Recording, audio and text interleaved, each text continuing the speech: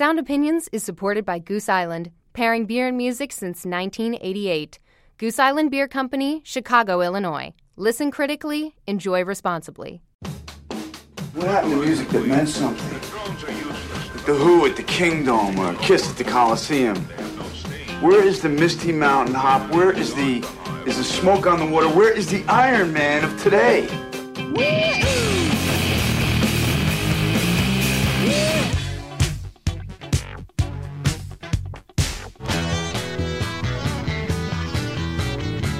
Hey, this is not a test. This is rock and roll.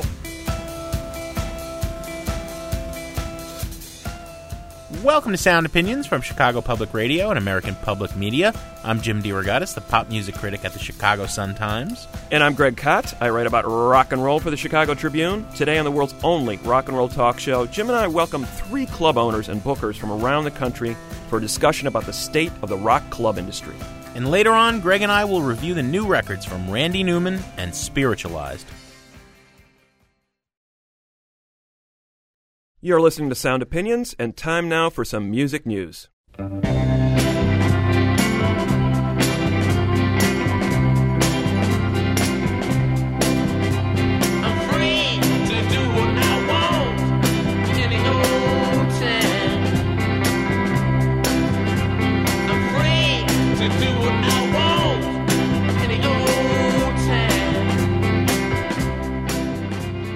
Yes, Greg, for the third or fourth time in their half-century career, the Rolling Stones were free to sign to a new record company, and they did. Their deal with EMI was up, and now they have signed to Universal's Polydor label.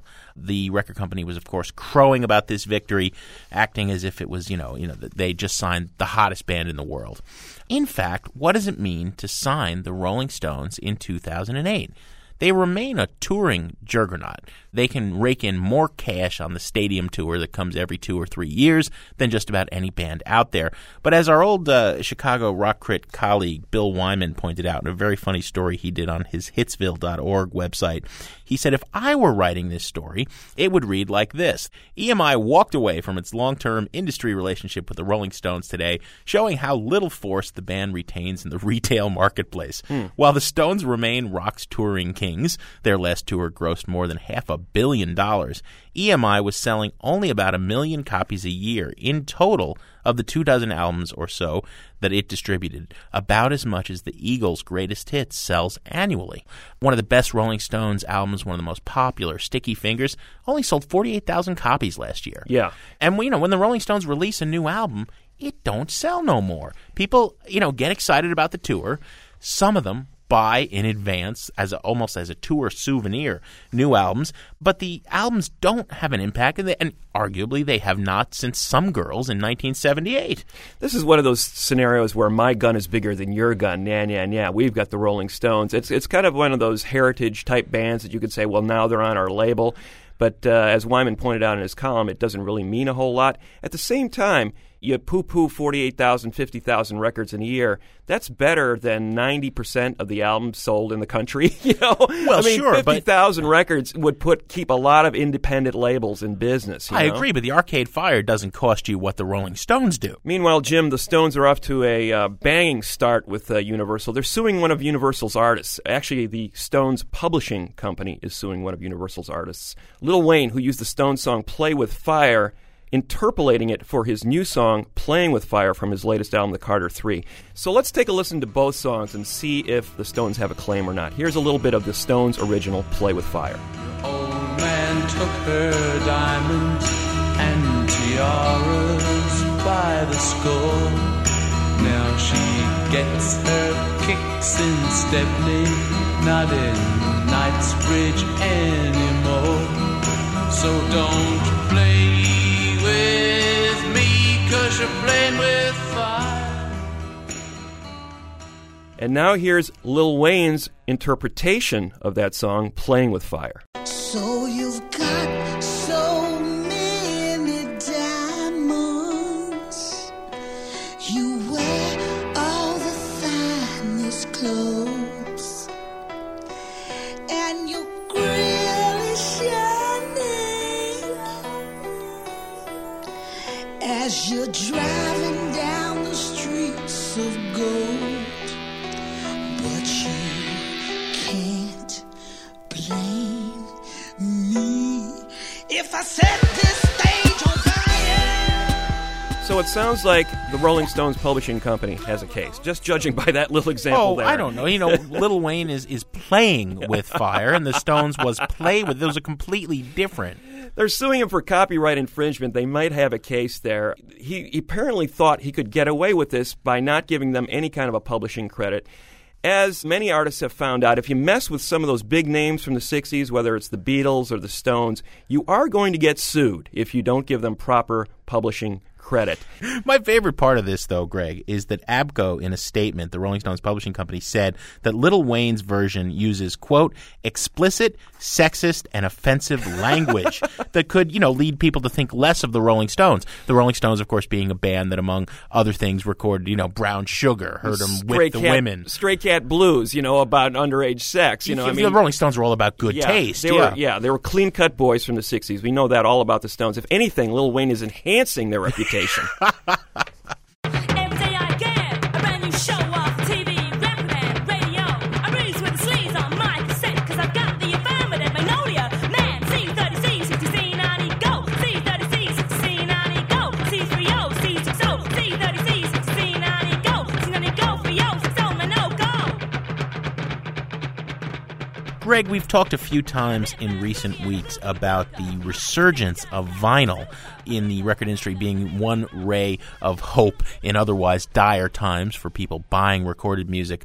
Well, there's another format that we have to mourn. It's passing into obsolescence, the cassette tape. Recently, just a week or two ago, none of the top 10 albums on the Billboard Albums chart were issued on cassette. Half of them were released on vinyl, but none were issued on cassette tape. Cassettes boomed starting in 1979 when Sony introduced the Walkman. It seems kind of comical now. This thing weighed, about as much as a brick, but it was, this new slim portable convenience of carrying this tape player. Right. Audiophiles never loved cassettes. The sound wasn't very good. They were hissy. They could get tangled up. They could break. They were just a pain in the neck. But cassette singles were cheap. You liked one or two songs from an album, you could buy them. Retailers loved them because they replaced the old vinyl 45, and kids could still buy one or two songs at a time when all they had was $3 in their pocket, right? But the numbers have been going steadily down. They peaked at 18 million cassettes sold in 1994, sank to 480,000 by 2007, and the Consumer Electronics Association now predicts that sales will be at a mere 86,000 by 2012. Right. In other words, for all intents and purposes, the cassette is history. Well, consider that it was the first triumph of portability and convenience versus fidelity. We've had this debate recently with MP3 files and versus CDs and vinyl. But back in the early 80s, it was a shock. You could carry around your record collection, or at least part of it. And the other thing I loved about it, Jim, and I think an entire generation, a couple of generations, grew up with the idea that you could finally personalize your record collection in a really exciting way. The whole idea of that mixtape, the whole premise of the movie High Fidelity, the whole idea of cataloging your life on the side of a C90 cassette, and handing it to a friend and say, here, listen to this. This is my life in 45 minutes. Or wooing a girlfriend or a boyfriend with a mixtape. That's where that all started. Now, obviously, we've becoming a much more refined society technologically and have left the cassette behind, but I think it still has a very important place in the hearts of a couple of generations of music lovers. Well, it's too true. When you give somebody a mixed CD, it's too tempting to fast forward, or just skip to the next track, whereas it was a little more troublesome on a cassette. But the plus side, I think, for independent musicians is that you can now go on eBay and buy cassette 4-tracks for like nothing. Right? Yeah. And I think that there's going to be a fetishistic cult that arises for cassettes the same way there is for 8-track tapes. Not a lot of people, but a few.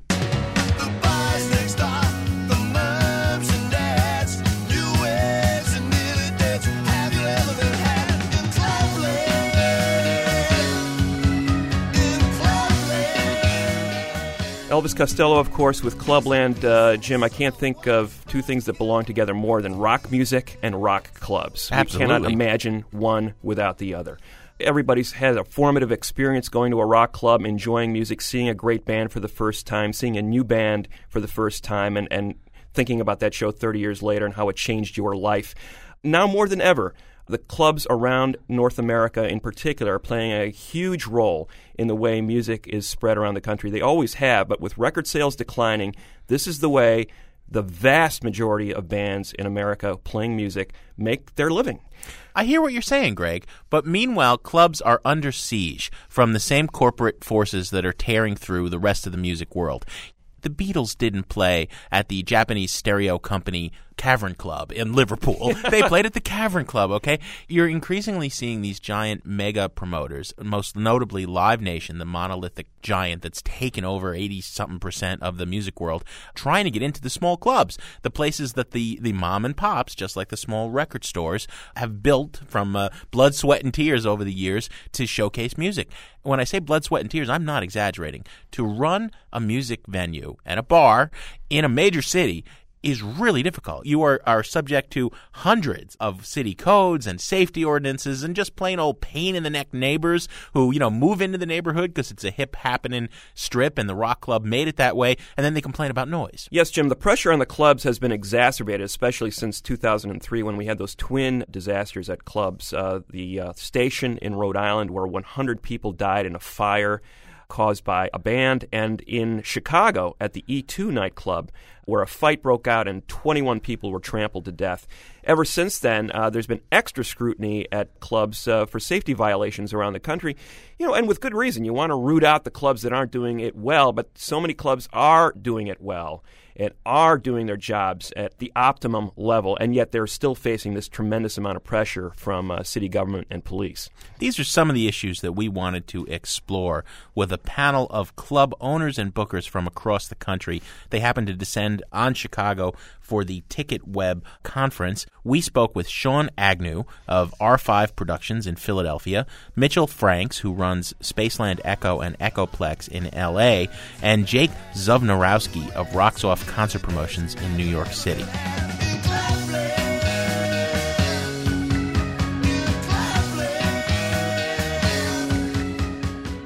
Guys, this is a crisis era. We've been hearing over and over again in the music industry. CD sales are plummeting 25% since the year 2000. What's it like in the clubs? Let's start off with Mitchell in Los Angeles. Mitchell, what's business been like for the clubs in L.A.? I think this last year has been okay, hasn't been great on the club side. It depends on the artist.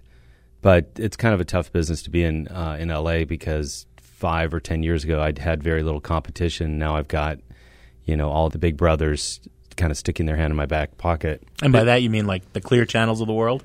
Yeah, well, Live Nations and AEGs and, everybody who they can't seem to make $1 on the big shows, so they got to make, 10 cents on the small shows. What's happened to the retail industry with Walmart coming in and suddenly everything is the bigger mega complex on the fringes of town and the mom and pop stores get driven out of business. Most of your business is in the mom and pop world, the clubs that matter. Are you all having a bit of a challenge because of that big brother kind of thing? Yeah, definitely. It's a generally everyday struggle dealing with them, and the amount of funds that they have available to them is obviously far greater than probably almost every independent promoter combined. The fact that they can just come in and basically blow you out of the water as far as payments to bands, it generally makes it difficult to say the least. So, Sean, that's the story in Philly. Jake, what about New York? Yeah, it's the same situation. Up till a few years ago, Live Nation was really the only big promoter in town, and if you didn't want to work with them, you had a lot of other options. And now you've got Live Nation, the Bowery Presents, AEG, and even Metropolitan. Now that there's more increased competition between the bigger promoters, they've dipped down to our level, and they're okay. Well, if we lose money on this band when it does 300 people or 500 people or 600 people, then they think they can make the money back up. You guys all have thick skins and you have hard-nosed senses of humor. but I do feel for you because it's hard to say to the consumer. Consumer thinks you're complaining, well, Live Nation poached a show from Spaceland or from R5 in Philly. And, well, I'm getting to see the band I want, right? What's the problem? Why shouldn't the band get paid top dollar? But it becomes a question of the environment in which you see a band. We went out and taped a show at Maxwell's in Hoboken a couple of weeks ago. Todd Abramson is Maxwell's. That place has a heart and soul, just like Steve McClellan, for years was 7th Street and 1st Avenue in Minneapolis. I mean, the great clubs have a vibe. I've been to Spaceland. I mean, it's got a wonderful vibe, a warm and inviting feeling, and there ain't no corporate promotion up the wazoo on your stage. There's zero promotion on the stage. Because in the day and age where CDs aren't selling, I don't have any major label or label support. And so I've had to hire my own teams and go out there and sell this artist and basically put my nuts on the line for an artist and say, okay, we're going to take this risk and we think this artist is the next whatever. It's going to be the biggest things that we've seen in a long time. And then what happens, they do become the next biggest thing. And before you know it, you're asking for a logo rather than any economic involvement on the artist on a big show. And the answer is just no. Are you seeing that in Philly, Sean? Well, some part. I'd say that a lot of it has to do with the way you treat a band early on, too, that if you're – and I think that's our big advantage versus the Live Nations, versus the AGs, that we're actual people with personalities who are there day-to-day dealing with the operations of the club and can kind of sort of actually care about the music, interact with the people, that we're just not at some, corporate level where we're like, oh, this band's big, okay, sure thing. We actually have an interest in the bands, and I feel that makes a big difference, getting bands to come back and do shows with you, or even trying to wrangle away bands that normally play those larger rooms, like, hey, why don't you come out and try something a little bit different? Just the small little things that, like you said in that Walmart analogy, where that's what the mom and pop stores do. It's about customer service. It's about treating the bands right. Sean, you brought up ticket prices, and I think that's an excellent point in terms of what's the best deal out there. Obviously, when you're dealing with an AEG or a Live Nation, you're dealing with companies with basically unlimited resources, soon to be in-house ticketing agencies. They can do a lot more advertising, but you have to advertise too. You guys have to make a living. What are the tensions there in terms of keeping prices at a reasonable level, and where have ticket prices gone for you guys in the last 5 years? Mitchell, you want to start with that? Sure. I mean, I had an agent at a major agency told me about 2 weeks ago that 14 is the new 10. and I thought, and it's like, it's bull. It's not the new 10. We're in a recession. It's like the beginning of this year, I met with my partners and we brought down our drink prices. We talked about bringing down ticket prices because I know that this gas pinch is not going to be short-lived. I think that we are all going to make reparations to make sure that we're all going to be in business for the next year. And how do you process the tickets? Do you have your own in-house ticketing, or do people have to use one of the big agencies in order to get a ticket to a show at Spaceland or Echo? Well, we were with TicketWeb before they were bought by Ticketmaster, and we're still with TicketWeb, and they're a little bit slightly less fees than Ticketmaster, and we just kind of renegotiated the fee structure. So actually, as of today, I'm happy to say that our ticket prices almost match our day of show price. So if you buy an $8 ticket, it's about a $2 fee, and that's the same price we charge at the door. It's tough when you're going up against someone that just has unlimited, they can just issue more stock or whatever it is that they do. Or the music's a loss leader. It's like Best Buy is selling boomboxes. They want to sell boomboxes, so the CDs are the loss leader. For a lot of these big companies, it's about the advertising at the amphitheater, not the ticket price. Well, it's also about F&B. It's also about the food and beverage. Once you walk in there, some of these places basically run their their shows based on what they can get at the bar. Scotch and soda, yo!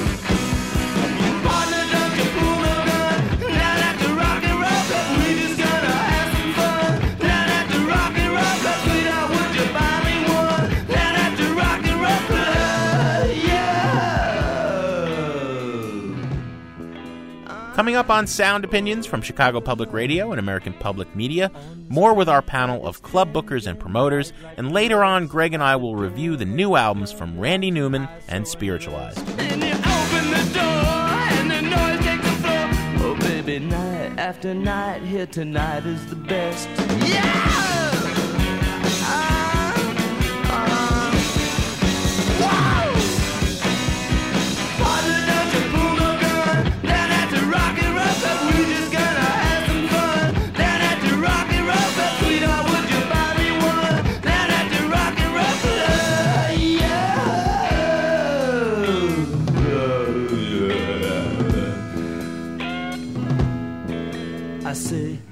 How's the group? When's the set gonna start? She says, I know that girl, there's a tattoo on her heart. She pivots in rage and the band is to stay. Sexy love ricochets round everyone's paw. Yeah!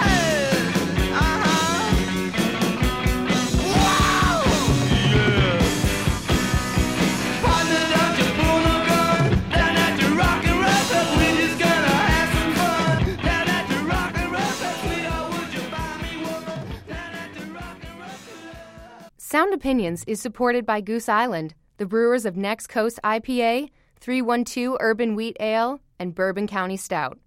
Pairing beer and music since 1988, they believe it's always best to listen critically and enjoy responsibly. Goose Island Beer Company, Chicago, Illinois. Night clubbing, we're night clubbing, we're an ice machine.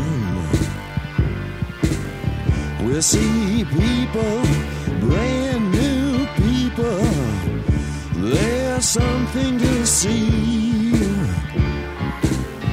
Night clubbing, we're night clubbing.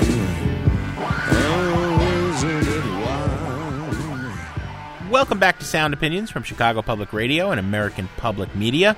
Greg Cott and I are going to continue our conversation with our panel of club owners, Sean Agnew of R5 Productions in Philadelphia, Mitchell Franks of Spaceland, Echo, and Echoplex in Los Angeles, and Jake Zubnorowski of Rocks Off Concert Promotions in New York City.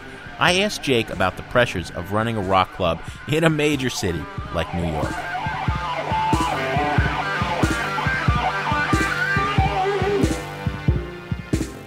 Jake, in New York, New York is probably even worse than Chicago. One of the stories Greg and I have to write all the time is how difficult, increasingly difficult, this city is making it for small clubs. I mean, we have some of the best clubs in America here, right? Empty Bottle and Metro and Shuba's, and forever they're being legislated against, and noise complaints, and the yuppie condo development next door that suddenly, they want to be in the city, but it's noisy outside that bar. Right. It's got to be even worse in New York. Yeah, you see that everywhere. In New York City, a lot of the 600 capacity or less clubs have moved out to Brooklyn, where there's less stringent laws and less bags. Though that's, Williamsburg, which was... Are you sure?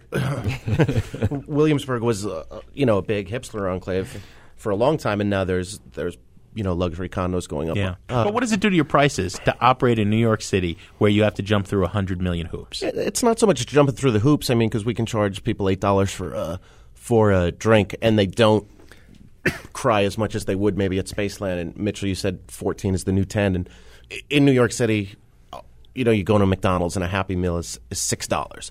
But I think a big part of the problem with the rising prices is the corporate promoters. I don't really want to whine too much about them. Why? Well, I do, but these guys just shouldn't be in the local and developmental club business. They own the buildings. Once we develop an act up to 1,000 seats, there's really nothing we can do with it because they own the House of Blues, they own the Fillmore, they own all these rooms. So if they want to let us in and they want to give us $200 and we'll send an email blast, they will. But when they want to come down into the less than 1,000 capacity range, I feel like they just start throwing their money around to get their shows, and they'll pay a band $6,000 when the band's really only worth $3,500, and the agents will take that. And I think there's got to be a little more understanding between the agents and the promoters. The agents just take the money. The agents really need to manage the expectations of the manager and the artist and say, yeah, these guys will pay you $7,000. Play that $12 show or that $10 show and take a little less money this time and develop yourself into a career. But what are you seeing in Philly, Sean? That's what I was going to say, is that I feel like that's our biggest asset, whereas a Live Nation tends to just throw money around at problems, and they don't necessarily know how to advertise to an indie crowd or a street crowd where, they'll take out an $800 ad in the paper. They'll do this, they'll do this. We don't have any print advertising right now in Philadelphia. We have a really direct email list, a MySpace page, a website that, reaches out. And again, being at, local stores and being part of the community, I feel like that's the biggest strength as an independent promoter. What I've discovered is that when bands are more in touch with their careers, they understand about ticket prices. Yeah, I mean, and I think a lot of fans misunderstand that they're reluctant to blame the band when they're paying more for a ticket, but ultimately the band can decide. Paul McCartney will try to shuffle off on everybody else that he's charging $250 a ticket or $350 a ticket. Ultimately, eventually you say, but it is your decision after all, right? Well, yeah. We are talking to three of the most prominent club bookers in America today. Sean from Philadelphia, Mitchell from L.A., and Jake from New York. We dodged that question of municipal problems. Again, in Chicago, it seems like live music that isn't on the level of Taste of Chicago or Lollapalooza is consistently demonized ever since the E2 incident and the Rhode Island club fire. Is this just No, Chicago, or it's harder and harder. There's a club to be nameless in L.A. that's in Hollywood in a mall, and they're fighting. The city is fighting them on their conditional operating permit, and they got them on things like duplicate ABC licenses at each bar, so that you can't make an actual copy of it and stick it up. You have to pay extra money to get the duplicate up. It's just crazy how they're going about it with the city, and I think that like what we provide is, I think, artistic entertainment. Yeah, and actually, well, on some nights, we actually do a lot of our shows outside of clubs and do them in church basements, warehouses, art galleries, a lot of what I guess you can call alternative spaces, which never were meant to be used as a concert hall. In downtown Philly, Sean? Yes. Talking about? Yeah. And how does that fly with the Let's authorities? just say early in the 2000s, it was a big mess, and there's constant fighting with the city. Actually, in our circumstance, the community, like you were saying, with people of all ages, a grassroots movement started where basically it got to be too intense and too much attention, where the city just sort of like, all right, this isn't such a bad thing. Then all of a sudden, the Tourism Marketing Corporation of our city's asking us for press releases to include in their travel guides, and hey, maybe you want to be involved with this and this and this activity. So in about 8 years, we actually came from being the scourge of society, where everyone hated us and running away from cops, and so now we're the actually city sort of promotes us, and we get along great with them, and they actually see it as a good activity to have people going to these shows. At least right now, it's not that big of a problem. And a good example was the building that we use primarily is the basement of the First Unitarian Church. Next door to it's a large apartment complex, and it just got bought out by a condo developer. So then a different sort of, people from a different economic background are coming into the neighborhood, and they see these, concerts with kids hanging out outside, running back and forth. And they actually got in touch with the city to try to, get us kicked out of the church. Mm-hmm. And we've been there now for 13 years. The condo building is maybe a year or two old at this point. And the city actually defended our right to be there, saying, that we were there. This I'm is moving to Philly. Yeah. not happening in Chicago? Exactly. Yeah, that it's basically this is safe. It's sound. We've inspected the building. They're up to code. They're doing everything correctly. You live in a city. Deal with it. Is there any particular stigmas attached to certain kinds of music as a Hip-hop. result? I mean, when I left Wetlands, and I didn't really leave. I mean, it closed.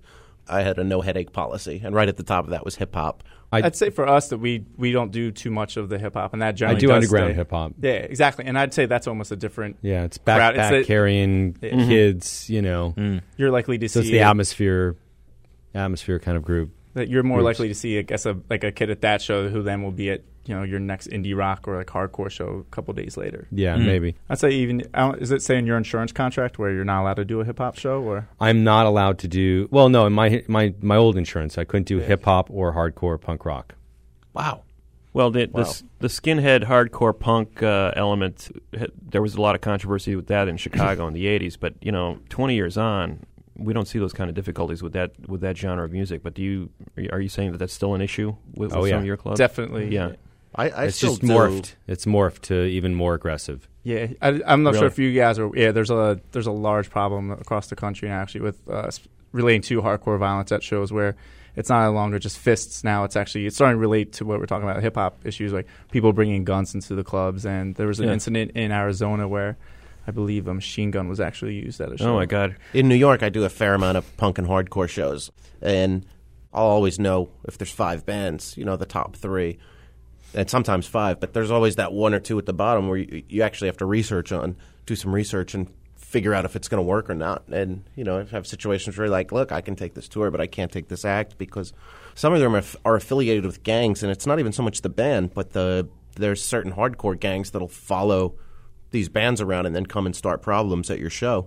And you really have to watch out for that. And when it's happened to me, unfortunately, where I didn't know going into it that somebody was, there was going to be involvement like that.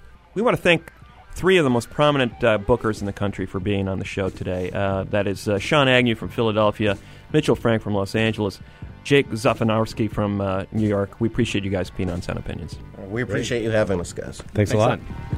Night clubbing, we're night clubbing.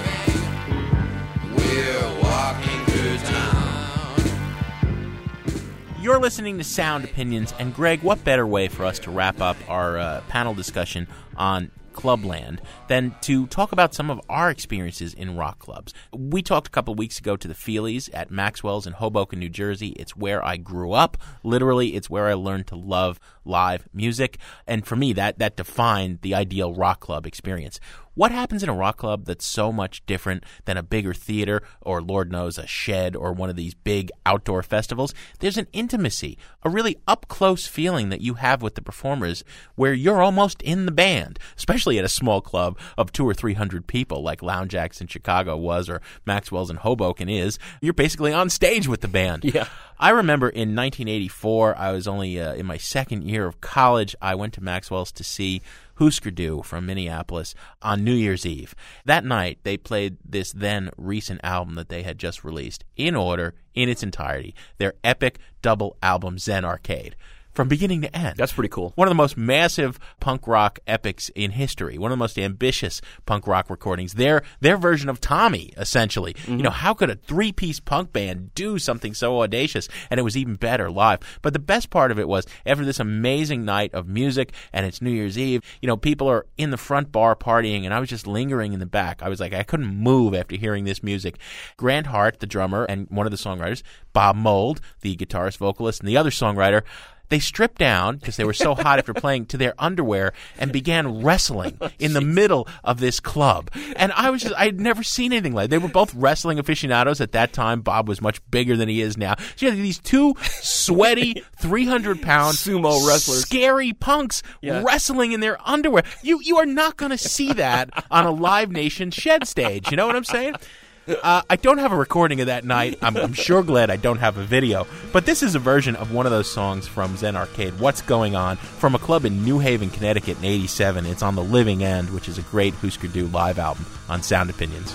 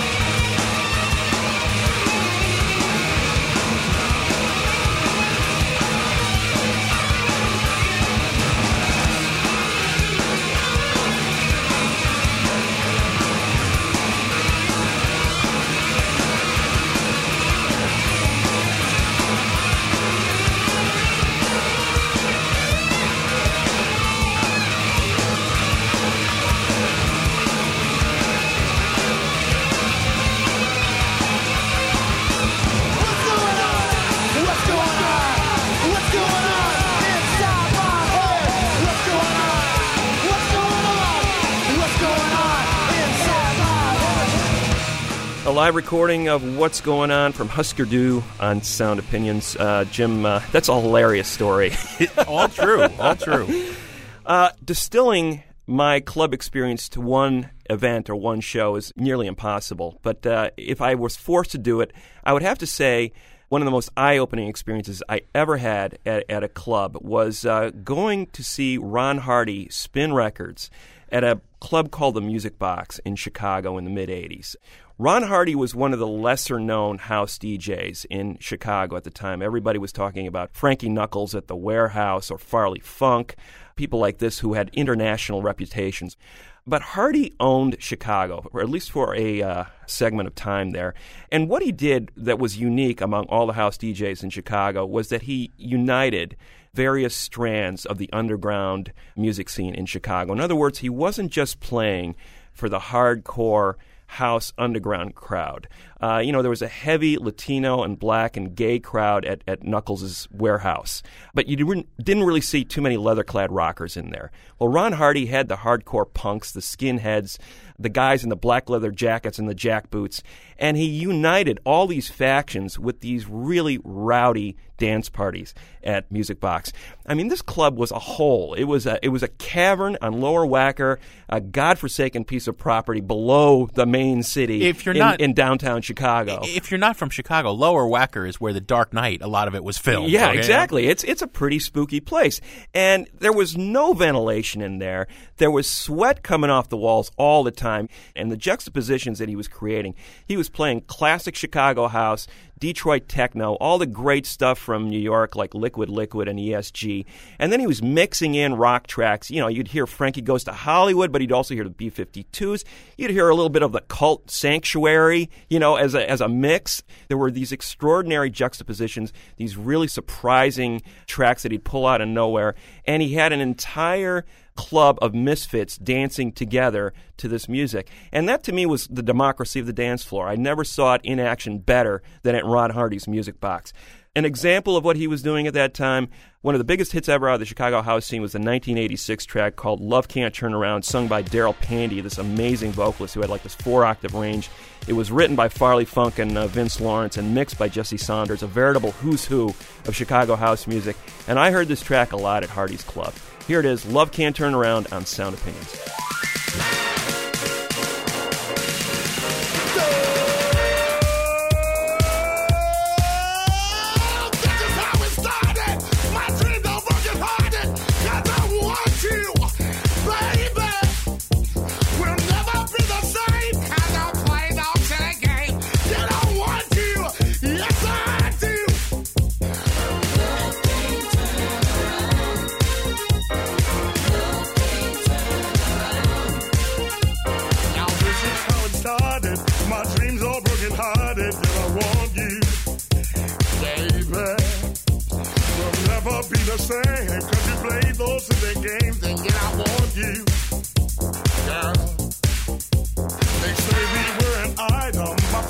Try and hide them 'cause I need you.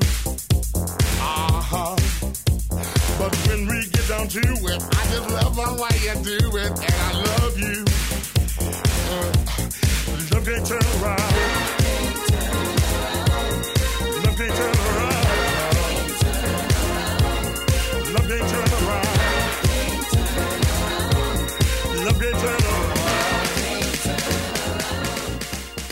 Love Can't Turn Around from Daryl Pandy, Jesse Saunders, Farley Funk, and Vince Lawrence, a classic Chicago house track. If you want to share some of your music club memories, give us a call at 1-888-859-1800 or send us an email at interact@soundopinions.org. We're going to be back in a minute with reviews of new albums from Randy Newman and Spiritualized. That's on Sound Opinions from Chicago Public Radio and American Public Media.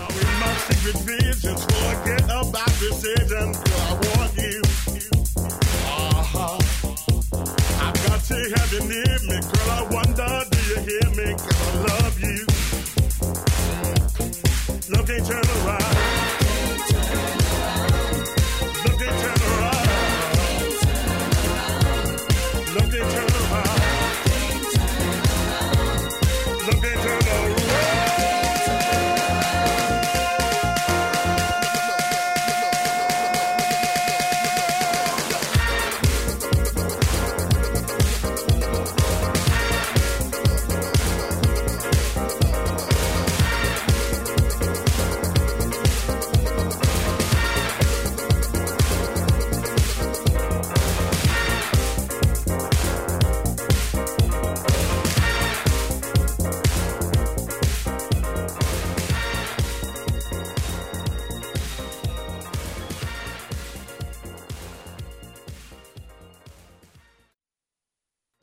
Has anybody seen me lately? I tell you why.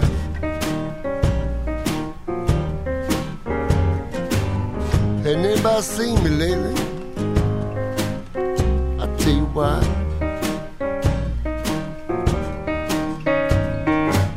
I caught something made me so sick that I thought that I would die.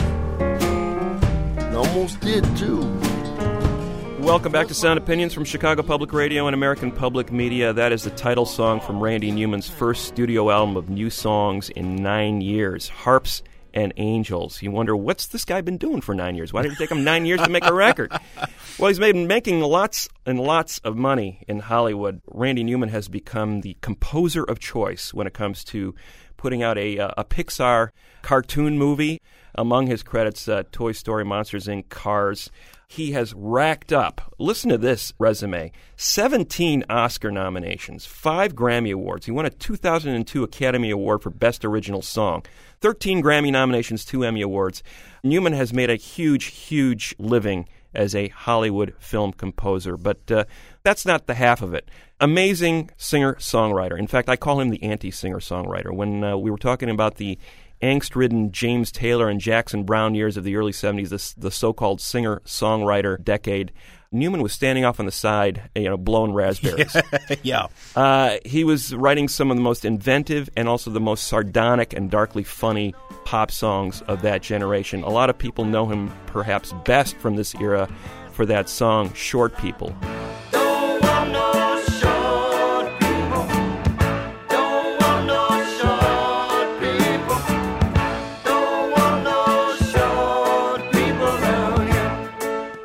Badly misunderstood song, his only top 40 hit, but over the course of his 5-decade career, he's released a dozen records, and about half of them rank with the very best singer-songwriter records of the last half-century.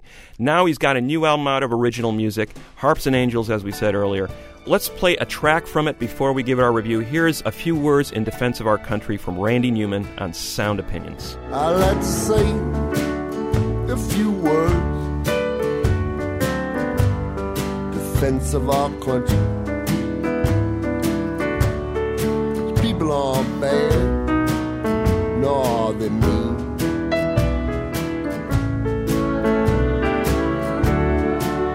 Now the leaders we have,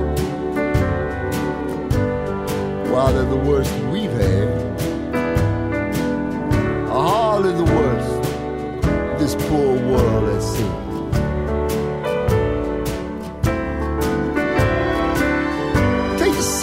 For example, while the first few of them, they were sleeping with their sister, stashed little boys in swimming pools, and burned down the city. And one of them appointed his own horse to be counsel of the empire. That's like vice president or something. Now wait a minute, that's not a very good example. Here's one, the Spanish Inquisition. Put people in a terrible position. I don't even like to think about it.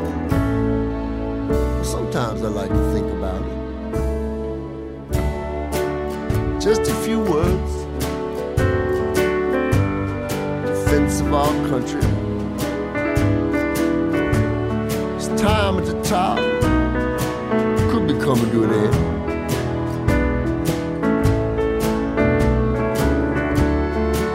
We don't want your love. Respect at this point's pretty much out of the question.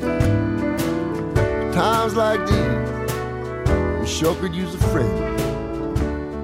That's Randy Newman with A Few Words in Defense of Our Country. While the leaders we've had, they're hardly the worst the world has ever seen. And he goes on to compare the Bush administration to, Hitler, Stalin, Caligula, and makes the point that, they're the worst we've ever had, but there have been worse in history. Backhanded compliment, right? Oh, my God. A searing critique of life as we know it. Now, some hardcore Newman fans are saying that from this arch ironist, this is almost shooting fish in a barrel. But I think Newman brings a particular flair to it when he's talking about the Supreme Court and he's making fun of the fact that there are, quote, a couple of young Italian fellas and a brother on the court. Then he goes on to say, these are the most joyless Italian guys I've ever seen. And I quote again, as for the brother, well, Pluto's not a planet anymore either. His level of satire is, we've been waiting 11 years for this record. All we've had is Jon Stewart. Mm-hmm. This good. But that's not all that Newman does. There are the political songs. There are also the personal songs. He laughs at himself as much as he laughs at the world around him when he's talking about his inability to play baseball well on potholes or his human shortcomings, just where he lets everyone down in marriages that have failed. And the guy is a treasure. And the fact that this music is all delivered over the New Orleans shuffle piano groove that he loves so dearly. You know, he is a devotee of Fats Domino. I think that coupling political songs at this point in time over that timeless New Orleans sound, I'm sorry, but that's about as poignant as popular music can get. It's brilliant. Yeah. And if he's kind of a little out of step here and there, he's making fun of Jackson Browne all throughout a song called A Piece of the Pie. Well, you know, Jackson Browne deserves to be made fun of. He takes a shot at John Mellencamp and also one passing nod at Bono, as if he was really almost too afraid to even take on Bono. I think that song would have been better if the whole song was about what a grandstander Bono was. But, you know, I'm still giving it a buy it on the buy it, burn it, trash it scale. Well, Jim, this is a sardonic campaign speech just in time for the primaries, as far as I'm concerned. It is well-timed. It is politically right on point. The country is unraveling on many levels. Newman is here on the sidelines once again satirizing what's going on. It's not sort of this dark and dire woe is me stuff. These are mockumentary type of protest songs. It's almost like he's doing a mockery of a protest song. And it's funny. He makes you laugh out loud. There is not a pompous bone in Randy Newman's body, and I think that's how he can get away with all this stuff, because he realized, you know, I'm kind of a schlub too. Yeah. And as you said, the music is wonderful. There are many pre-rock influences here. As somebody expecting anything to do with the last 40 years of music is probably going to be disappointed, because his reference points, as he said, Fats Domino, you know, a lot of these Louisiana, New Orleans pianists, somebody like Mose Allison from the jazz world, that sort of laconic delivery. He doesn't sound like a guy who's all that potent. And then you listen to it and you go, man, this guy is really nailing it. He's funny, he's dark, and at the same time, the music has a bounce to it, a lightness to it that makes it really easy to listen to.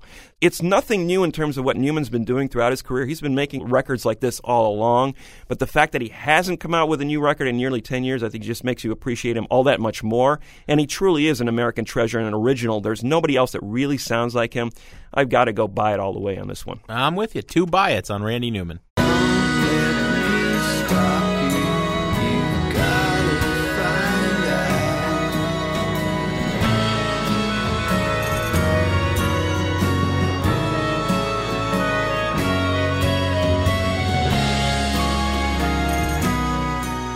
That is a song called The Waves Crash In from the new spiritualized album Songs in A and E.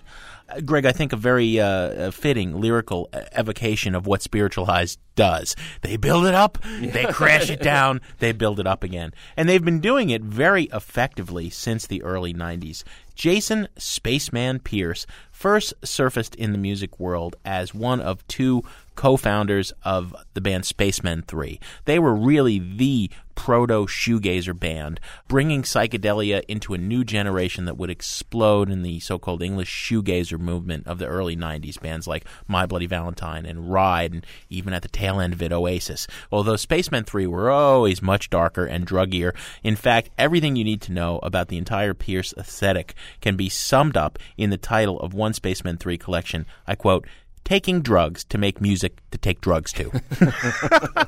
The title of the new one, Songs in A and E, actually refers to, in Britain, they call it the accident and emergency room. Here in America, it's just the emergency room.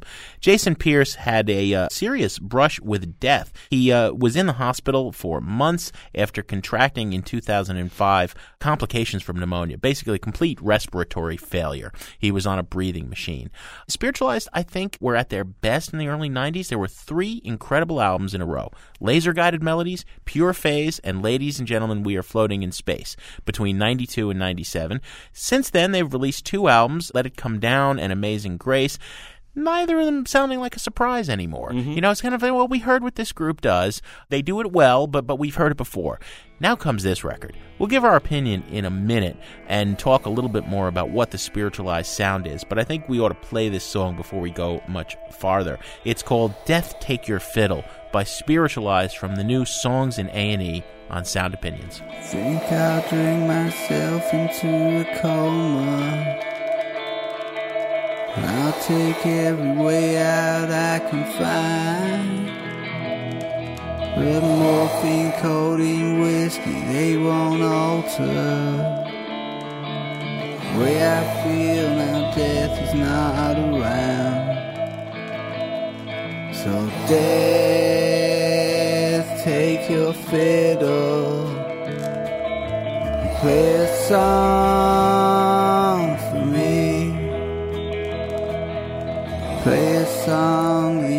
sing one that brought you close to me. Play a song and I will sing along. I think I'd like to take myself to heaven, 'cause I ain't been there many times before.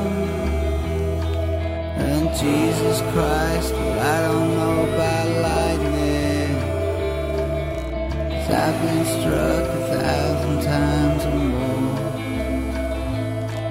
So death, take your fiddle, play a song for me.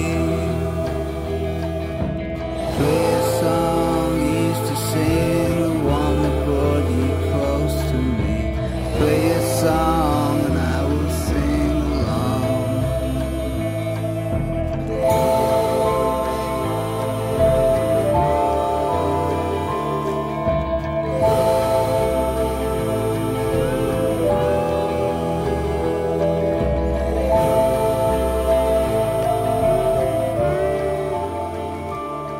Death Take Your Fiddle from the new spiritualized album Songs in A&E. You can very clearly hear the sound of what sounds like a respirator to me as the rhythm track in that particular record, a reference to Pierce's long stay in the hospital, as you pointed out, Jim, a near fatal bout of double pneumonia.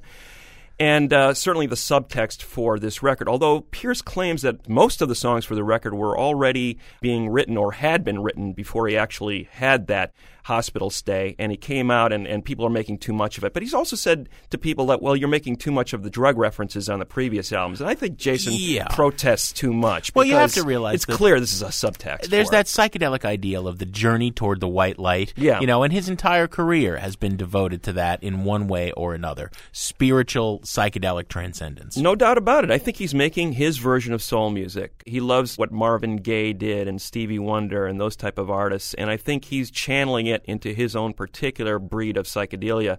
There are basically three types of spiritualized song. They're the garage rock, feedback-saturated rockers, these big, robust spiritual anthems, and then you have the downcast ballads. And this record is a mix of all three of those. Woven together with these, there's about a half dozen instrumental interludes, which I really could do without after a while. I really found those kind of annoying. Really? And I'm edging towards the burn it rating on this record because of that, Jim. I think he was trying to make a big, cohesive statement. A lot of people are calling this the best since Ladies and Gentlemen, We Are Floating in Space. I'll give it that much. It is the best album since then, but the previous two weren't that good at all. And I don't hear enough new moves from Jason Pierce on this particular record to justify a buyer rating. I think he is, in a way, repeating himself. And there's way too many slow, druggy, okay, we know you're in decline. We can hear it in your voice. It sounds a lot weaker after that hospital stay. We get the idea. I just wish this had been said more concisely. Well, I'm thinking that you did not listen on headphones in the dark with the lava lamp. And I think you're right about that. I missed the lava lamp. You're missing something key. I mean, the interludes, Greg, I mean, how do you miss it? You know, the whole point of a spiritualized live show is that there is this ebb and flow between songs. Right. I think this is the first time he's tried to do that on album. I don't think you were in the proper, shall I say, frame of mind. Did not take enough drugs. When you were, I don't know. On the other hand, I just saw them live, and as did you, at Pitchfork. Well, they were great live. The no doubt Pitchfork about Music Festival. They were playing as the twilight set over the park, and there's 15,000 people in a baseball field, and they're mesmerized. I think you need to buy spiritualized songs in A&E, and I think you'll love it if you do. I think you need to go see him on tour before you buy this record. You're a cruel man, Mr. Cott. But what do we have on next week's show? Next week, we're going to have one of our classic album dissections that we do periodically, Jim. The 40th anniversary of one of the great albums of all time, Johnny Cash's At Folsom Prison. Sound Opinions was produced by Todd Bachman, Jason Saldana, and Robin Lynn, with some interning help from our man Dylan Peterson. Thanks to Tom Ewald for helping arrange the club panel. And our executive producer, our fearless leader, a guy who did some time, I hear, in the height of the hardcore punk era as the bouncer at the 930 Club, Tori, Southside Malatia.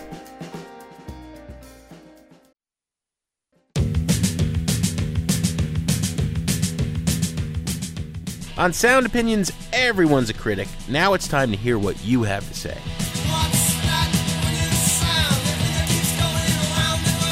Calling everybody and their mother too. Don't call me 'cause I'm just not you. So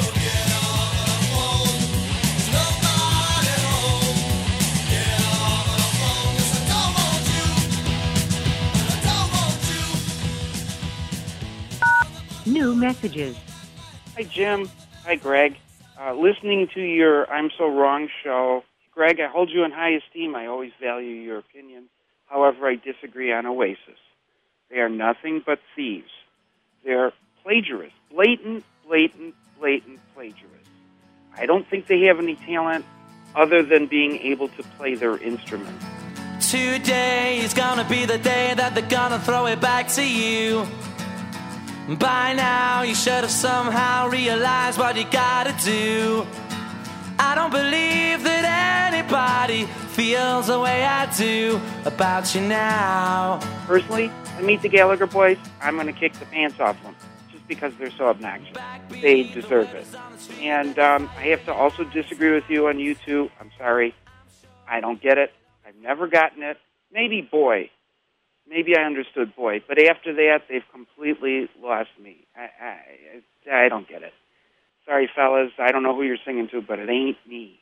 In any case, thanks, guys. Keep talking about rock and roll.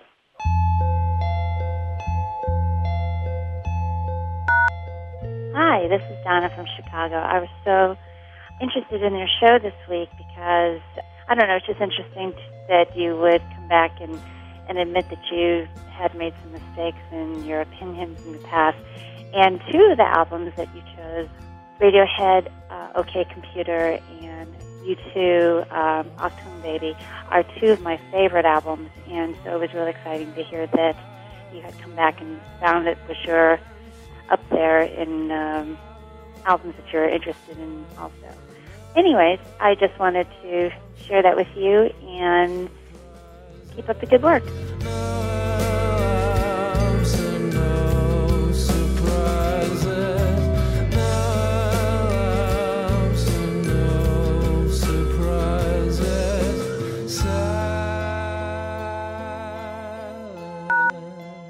Hi, this is Patty from Chicago. First, what do you have against exterminators, Greg? I mean, why condescendingly mention what someone does to make a decent living? So are you saying that you realize your original opinion of Jesus Jones was erroneous due to your encounter with the bass player coming to your home as an exterminator? My one little anecdote about Jesus Jones is that the bass player in the band ended up showing up at my house 4 or 5 years later as an exterminator based in Chicago. So needless to say, Jesus Jones didn't go quite as far as I thought they might. Now, the implications of your flashback are that A, you have an elitist view of exterminators, and B, your opinion of a band is swayed based on their longevity. By the way, you didn't bother telling us what the bass player has really been up to recently, musically or otherwise. Besides your retraction comments being so typical revenge of the nerds, it was just plain lazy. You pick right here, right now, and a blue-collar job as your evidence to support your retraction. That is just lazy.